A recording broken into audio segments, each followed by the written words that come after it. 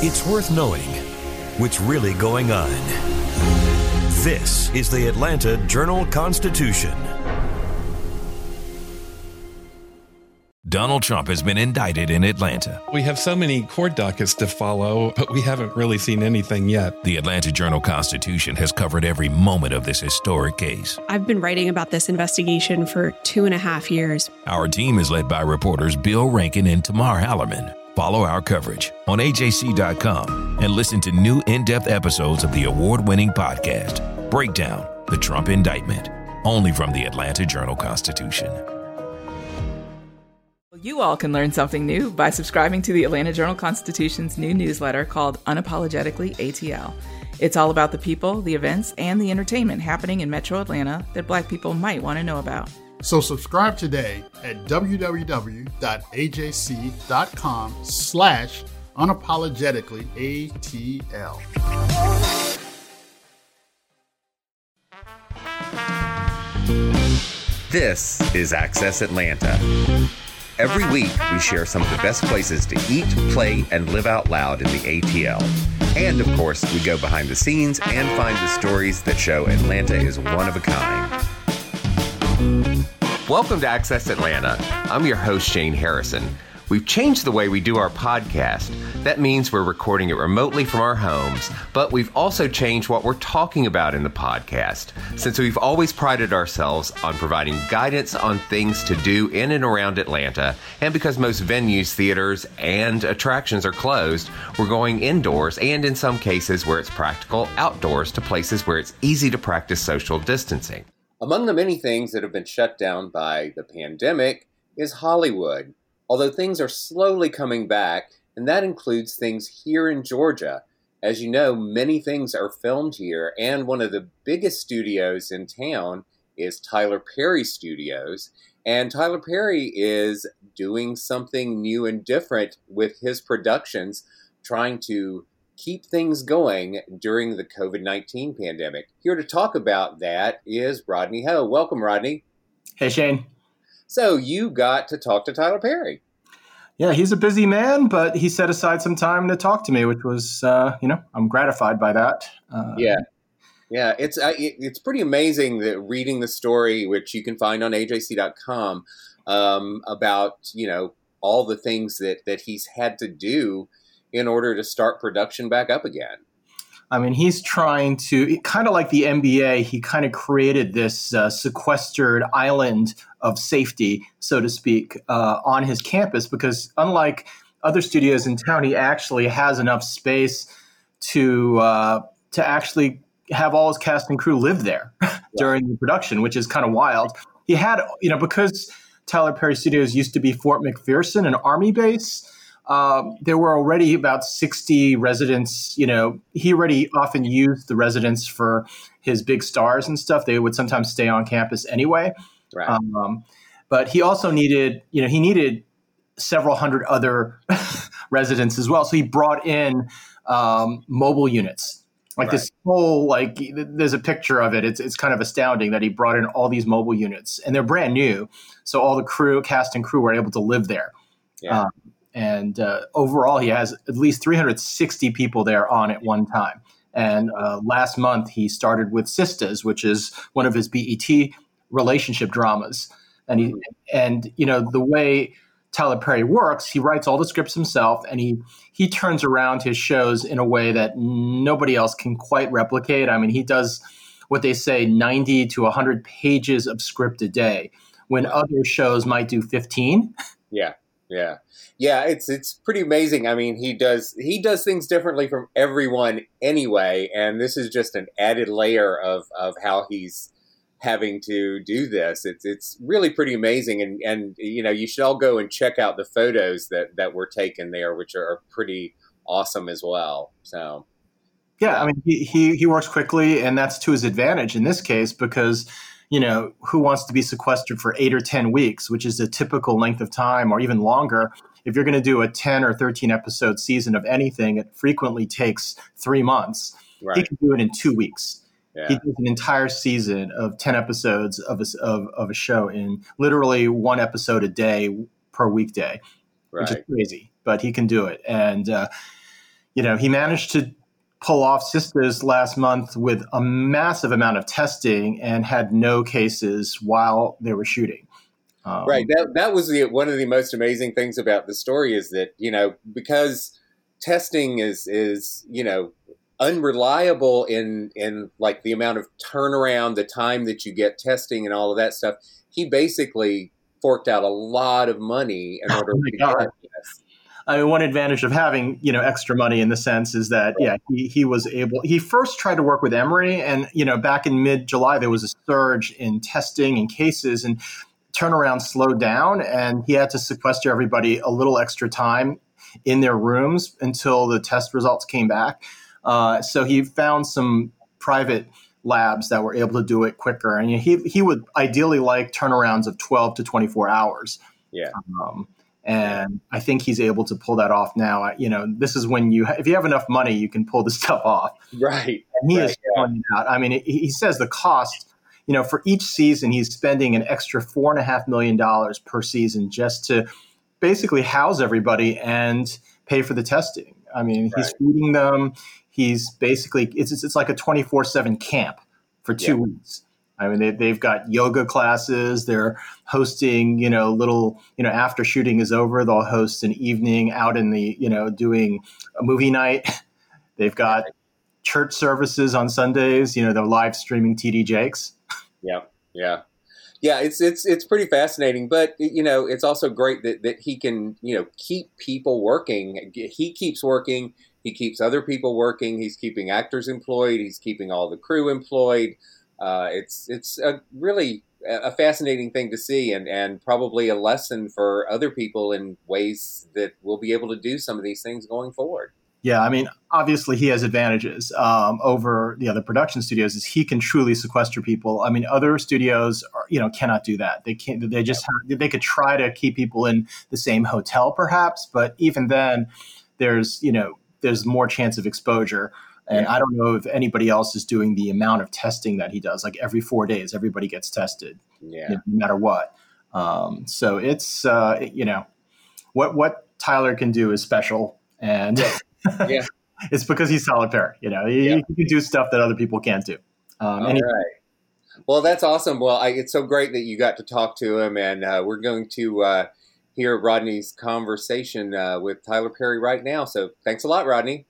Thank you, Shane. How you doing, Rodney? I am doing wonderfully. How are you doing, Tyler? I'm good. Well, when did you start back production with Sisters? I think Sisters was your first one, right? Yeah.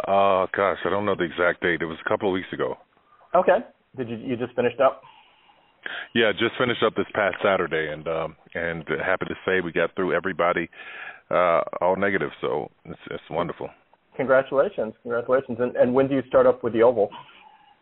We start the check-in tomorrow. We check in 100. It's 360 people in the camp. We check in 160 people tomorrow, and they quarantine until we get the test results back. And then on Monday, another 200 check in. They quarantine until we get the test results back, and then on Tuesday we start shooting. That's so crazy. Just actually having this conversation a year ago would have been absurd, right? The whole concept of what you're doing right now would not make any sense, right? Yeah, you see all of us walking around in these masks and face shields and all this other stuff looking like we're all in outer space. It all seems weird. I mean, you've been in these studios for a while. Yeah, I mean, I guess it's normal but not normal to do production right now, or is it just how do you even feel when you're on set right now?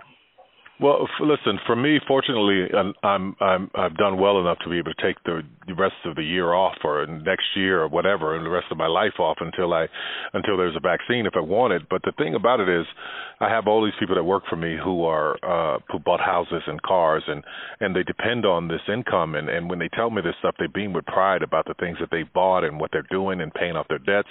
So I couldn't just go and sit somewhere and wait for a vaccine. I had to come up with a plan to keep all of these people working, because they've been so faithful and loyal, and just they deserve it. So I'm on my bus, sleeping right among them, and we're making it work. How much did the new protocol slow production down compared to normal? We're still doing the same pace. We lost 80 to about 80 to 100 crew members because we didn't have the housing for that many more. But what takes the longest are our moves from location to location. Something that would have taken 15 minutes is now taking 45. But the great thing about the crew that I work with and the actors and my whole team here at TPS, we once we get there, we're moving quick to make up the time. And in terms of writing the scripts, how did you adjust things to accommodate? Did you have to do any real changes in your scripts to accommodate the pandemic and keeping everyone safe? All of the scripts were written around January, February, so as I was going back through them, I realized that there was nothing that I had to change in testing. So we test every 4 days to make sure that the virus is not among us, and the actors have been tested for the past 8 to 10 weeks. So we had a record of all of these negatives so that we could continue on the same path and not change anything in the scripts. The only thing that changed are some of the locations had to be scaled down because we didn't have hundreds of extras that we could bring in. That's true. I mean, how many background actors were you able to even bring in to make it work? Yeah, we brought in 10, and there were times where we needed 20 or 30, and we asked the crew to be background, and they gladly jumped in. Oh, that's wonderful. Yeah. So everybody just had to do sometimes people had to do other people's jobs, right? Because you had to do a crew also. Exactly right. Exactly right. What was it like living on, obviously you spent a lot of time at the studios already, but just having to stay on campus the whole time, what was that like for you? Listen, I rode my bike to set every day. It was joy for me because I really got to. I've never spent this much time here on a day-to-day basis, seeing it in the morning, seeing the sunsets, seeing it's a glorious place. This place is a beautiful piece of property, and I really got to know it intimately, spending this much time here. Oh, I can believe it. It's over, what is it, 300 some odd acres? I mean, it's a very large space. So I guess you didn't feel claustrophobic in any way, right? No, not at all. Not at all. There was enough space for everybody. To see this campus come to life, I can only imagine that must have been what it's like when it was an Army base, having someone in every one of the houses, having people riding their bikes and exercising and jogging and hiking up the back trails and mountain biking through the back trails. I thought it's just really amazing. How was the whole situation with food? I've been talking to my team about that because we had great food trucks here and an alcohol truck, and it was really, really great. But I think next go round we need a lot more healthy options because I put on a few pounds. Where did you actually stay? Was there a specific location that you chose to stay while you were there? Yeah, I've had a tour bus for 10 years, so I just parked it up in the middle of the camp, and I've been staying on it during this time. But, yeah, so that's always been home for me as I've been on the road, so it just feels like I'm still home. That's so cool. Were you able to add any sets in preparation for the season, anything new on the campus that you were able to build out? During our pre-production period, we got everything ready for all of the shows, so we were ready. We're ready for all 4 shows. So there was nothing to build. Everything was ready to go. That's good. What are there is a shortage of supplies going on right now for lumber and things like that. So it's a good thing we didn't have to build. Oh my goodness! Wow. Yeah. I mean, were there any things that came up during production this first go around that surprised you or caught you by surprise, or did you feel like you sort of captured all the potential issues that may come up? No. I think this was our training ground. This to make sure everything worked well. And I tell you, my team, this TPS staff, they were all over it. So there was nothing that caught us by surprise. We were, except how much people drink in the evenings. But for the most part, we were ready. We were ready. Did you have to pod sections off, or because everybody was, was COVID-free, were you able to sort of operate in a way that was a little bit normal in terms of people interacting, Yeah, nothing about this was normal, but it's mandatory that you wear masks and face shields if you're on set. If you're not on set, it's mandatory that you have mask on all day long, which was trying for a lot of people. Right. And I completely understand why. However, it was so important that we did it. but because I know for a fact that wearing a mask helps stop the spread. I know that for a scientific fact. So what I was really surprised about was pleasantly my crew was just awesome. So everybody was I'm sure they were just thrilled to be back on a set, right? Because this is clearly a very long break for everybody, right? Yeah, I've got several of those people pulling me aside as I'm walking them, riding my bike or walking around the property saying, I just thank you so much for this. Thank you so much. We know you didn't have to do this. Thank you so much. We're able to, pay our bills, feed our families. So absolutely. I mean, did you start planning this almost from the start of the pandemic when you shut down, or did you sort of give yourself a little bit of a mental break, or you dove right back into sort of like, how are we going to make this work? March? We were supposed to start in March, and that's when everything started shutting down. And I thought, okay, I'm going to really learn everything I can about it. I'm going to talk to Dr. Carlos Del Rio and Dr. Sanjay Gupta. I'm going to talk to Emory. I'm going to get all the information that I can on how to do this. And so I immediately started working on a plan because I was actually waiting for a federal response. And when I realized none was coming, I was like, okay, we can't wait around forever. If we're going to do this, let's go for it. Right. And was there any particular, what was the toughest part for you? I mean, obviously you are a busy man and you like to get stuff done, and having to sit here and wait, was that a frustration for you? Or were you able to sort of funnel your energies elsewhere? Yeah, listen, if you knew the scripts that I have written while I was waiting for this thing, I'm ready for all of 2023. Oh, great. So you were able to be creative, like you were able to sort of funnel some of your energies into the creative side and do some writing, in other words? Yeah, absolutely. Had to. And spending a great deal of time with my son was great, but I had to actually have some of the writing going on. So I wrote a couple of movies that I'm looking forward to shooting right away. That's actually, so you were able to make it, it was good, I guess, in the sense that your type of work enabled you to do something even in when you were quarantined, right? It's definitely been tough for a lot of people. I mean, how with the pandemic and all the protests, I mean, how are you handling things emotionally? It was very difficult when I wasn't able to get to work and have people working because work has always been the outlet. But I'm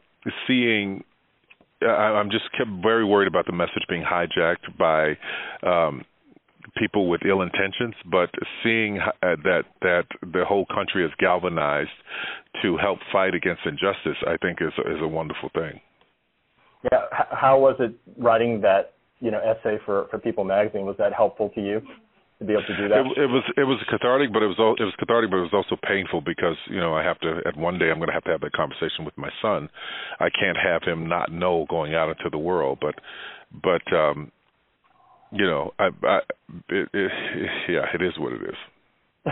Yeah, it's been a nutty time. Well, I know the amount of help our society needs right now exceeds what any one individual person can do. How are you deciding what types of charity to provide here? Because it could be so scattershot, and it's like, oh my God, what can you do, right? You must feel somewhat like, oh, you could do a million things, right? Or you can do one thing. What do you do?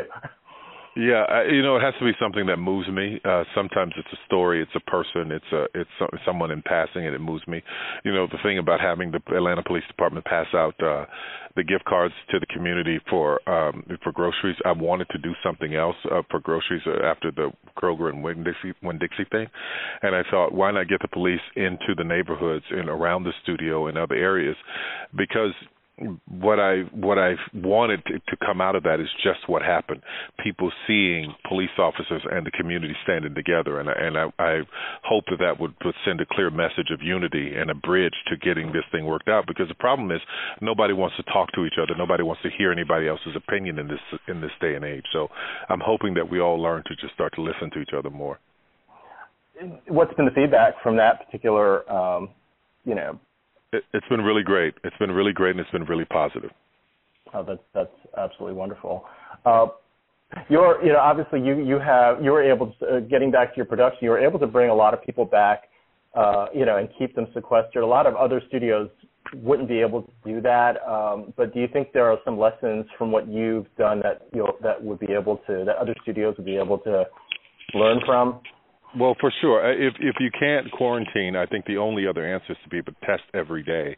And if that's not an option, I don't know how you have people working this closely together. Because, I mean, we really work like ants that closely together, and it could be a place where the virus could spread easily if there aren't masks, if there aren't proper protocols followed, if there aren't major testing all along the way. So I think that are you concerned about testing right now? Because there seems to be a lot of delays with testing, and what happened in our first day of we have been testing for 6 weeks and had no delays at all. We're getting test results back the next day, but then on our first day of check-in, our test took the 48 hours. That was longer than we expected, because we expected to have results back in like 12 hours. But you know, I can't complain about this when there are people who can't get tests.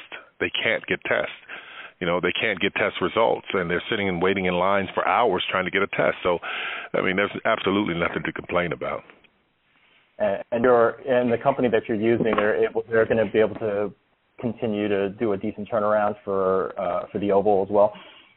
Yes, we were working with Emory, and they were amazing the entire time. Now we've switched to private labs. We have 3 other private labs that are out, one in Georgia and 2 that are out of state, that have the capacity and the ability to hold on to turn our test results back. It's literally doing thousands of tests over a span of a couple of weeks, right? I mean, there's a lot of tests. There are thousands of tests. It's a lot. It's very, very, very expensive. It's in the millions to run this many tests, but if that's what it's going to take to keep everybody safe, then so be it. From a cost perspective, how much more is this costing you per show? I mean, are you still going to be okay, or is that not really that important right now? Yeah, the cost is what it's going. It is what it's. The cost is what it is. It's costing about $6 million. No, but it's about about $4.5 million added to each show. Wow, for the entire season, that's a lot. Yeah. Wow. Yes. No, it's actually more than that. It's $18 million total. So you divide that through the 4 shows. It's $18 million that we're approaching over the 4 shows for to keep everybody safe and fed and so on and so forth. Is that like is that like twice as much as normal, or something along, or even more than? Oh, that's 100% more than normal. We wouldn't have spent any of this money had there not been COVID. Sure. But for you, it's keeping everybody employed. That's, it sounds like you're doing this to make sure your workers can pay the bills, right, and pay their mortgages, and for sure.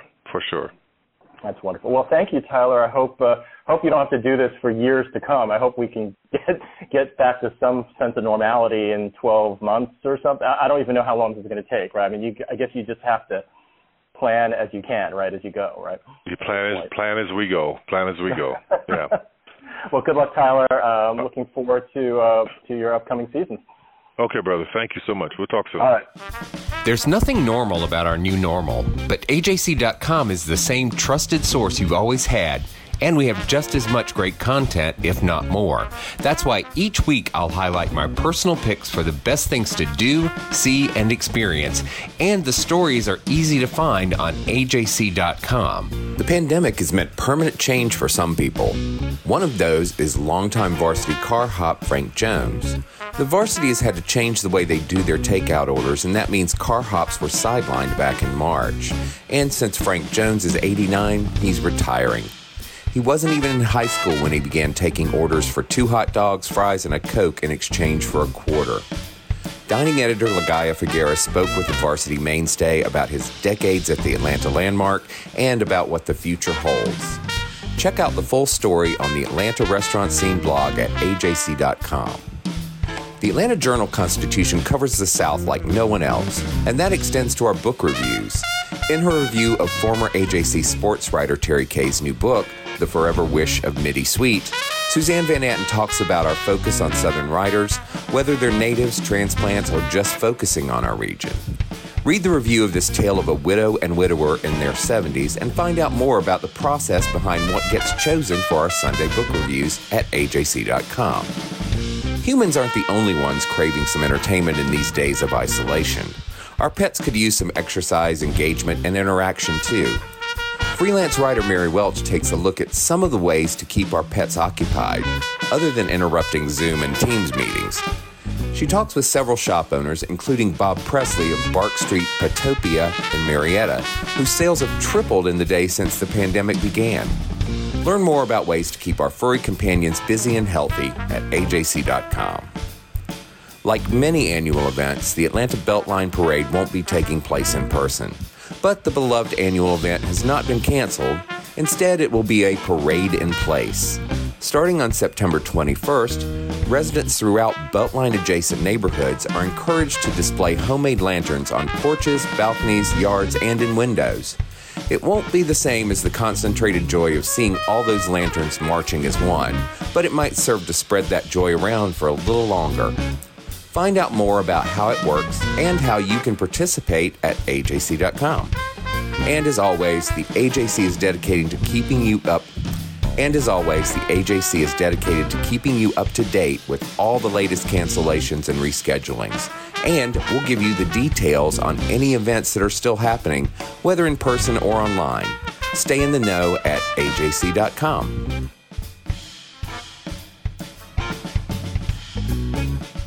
For more things to do in and around Atlanta, go to AJC.com. Our senior editor is Nicole Smith. Podcast edited by Bria Felicien. Music by Bo Emerson and Billy Guin. And I'm your host, Shane Harrison. Join us next week for more Access Atlanta.